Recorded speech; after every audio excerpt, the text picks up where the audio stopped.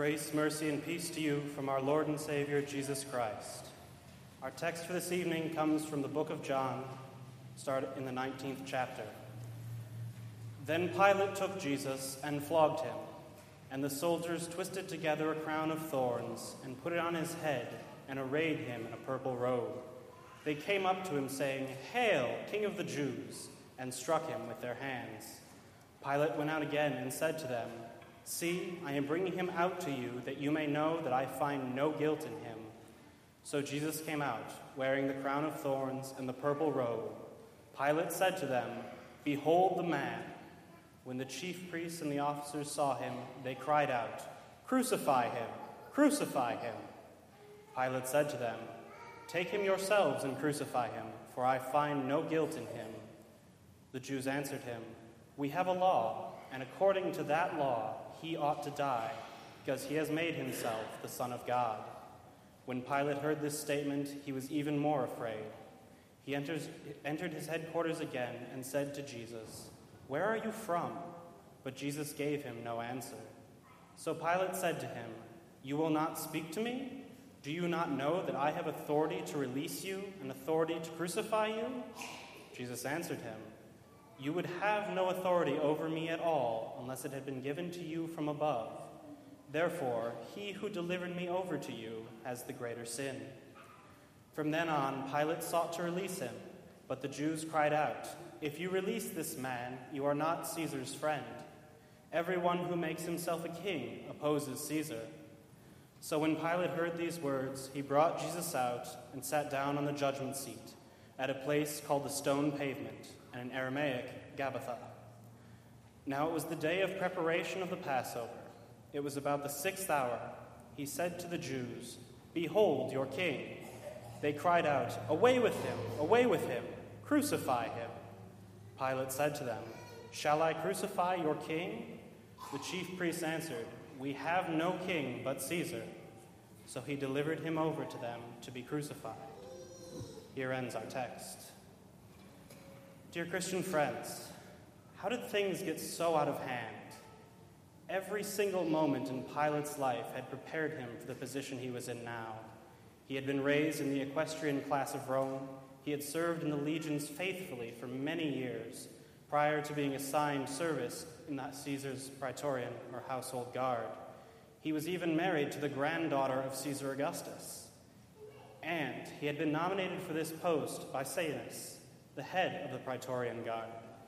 This nomination had been accepted, and he had been installed by Tiberius Caesar himself. If ever there was a man destined for greatness, it was Pilate. However, everything started to go downhill the moment he arrived in Judea. Almost as soon as he got there, he had angered the Jews, for the troops he had brought with them had carried along images of the emperor, and they had set them up in Jerusalem. Now, this was in direct violation of Jewish law, as they were not to have graven images. This law dated back to the time of Moses. When the people went forward and came to Pilate, asking him to please remove the images, for it was against their laws, he declined, rather strongly. He issued threats of military force against anyone who would not go home and cease pestering him with this request. He only relented this action when he discovered that the people would rather die than have their laws violated. This was strike one. Shortly after this, Pilate was involved in yet another scandal involving an aqueduct, a series of perceived misappropriation of funds, and yet another angry mob. This one did not end as peacefully, and a number of Jews were killed. Strike two. The trial and execution of Jesus could not have come at a worse time for Pilate. His patron Caenus, whose protection he had relied upon over these past two scandals, had recently been executed as a result of a failed coup attempt for the imperial throne. Now, this caused Pilate great concern, as all of Caenus' followers were now being kept under close watch, and if they exhibited any sentiment of this man's anti-Semitic standpoints, they were arrested and subsequently executed. The order of the day in Rome was to leave the Jews alone, and Pilate was already skating on thin ice. Now here before him were the Jewish leaders, bringing to him a man they wanted executed. From Pilate's point of view, this man had done nothing to warrant execution, and even if he was guilty of the charge that had been laid on him, blasphemy was not punishable by crucifixion under Roman law. The Jewish leaders knew this, so partway through the trial, they changed the accusation. Now, no longer was Christ simply a blasphemer. He was a self-styled king. Pilate, being a governor and a legal bearer, knew now what kind of game these men were playing. He knew the type of sham trial they had just forced him into. A charge like high treason was not something that was introduced in the middle of a trial's proceedings, especially not one that was presided over by the governor himself. But these words rang in Pilate's ears. "If you release this man, you are not Caesar's friend."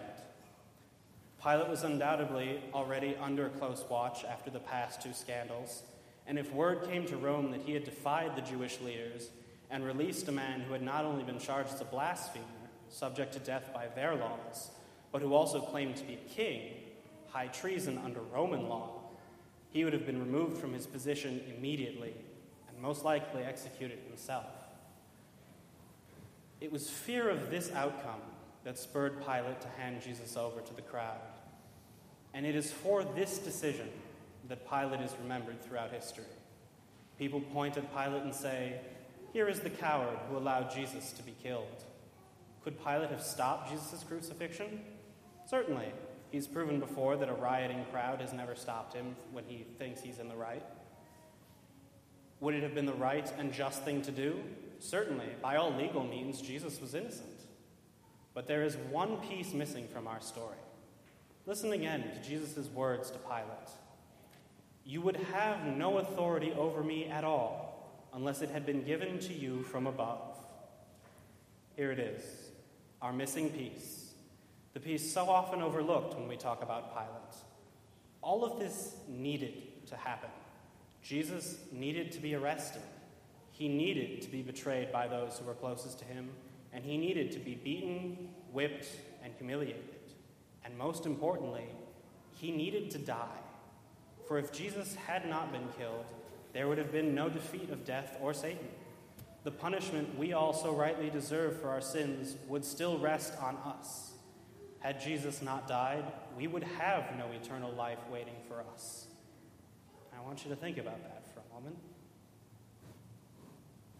Pilate was a man who made many wrong decisions in his life, but he is also the man that God bestowed authority upon to bring about his plan of salvation.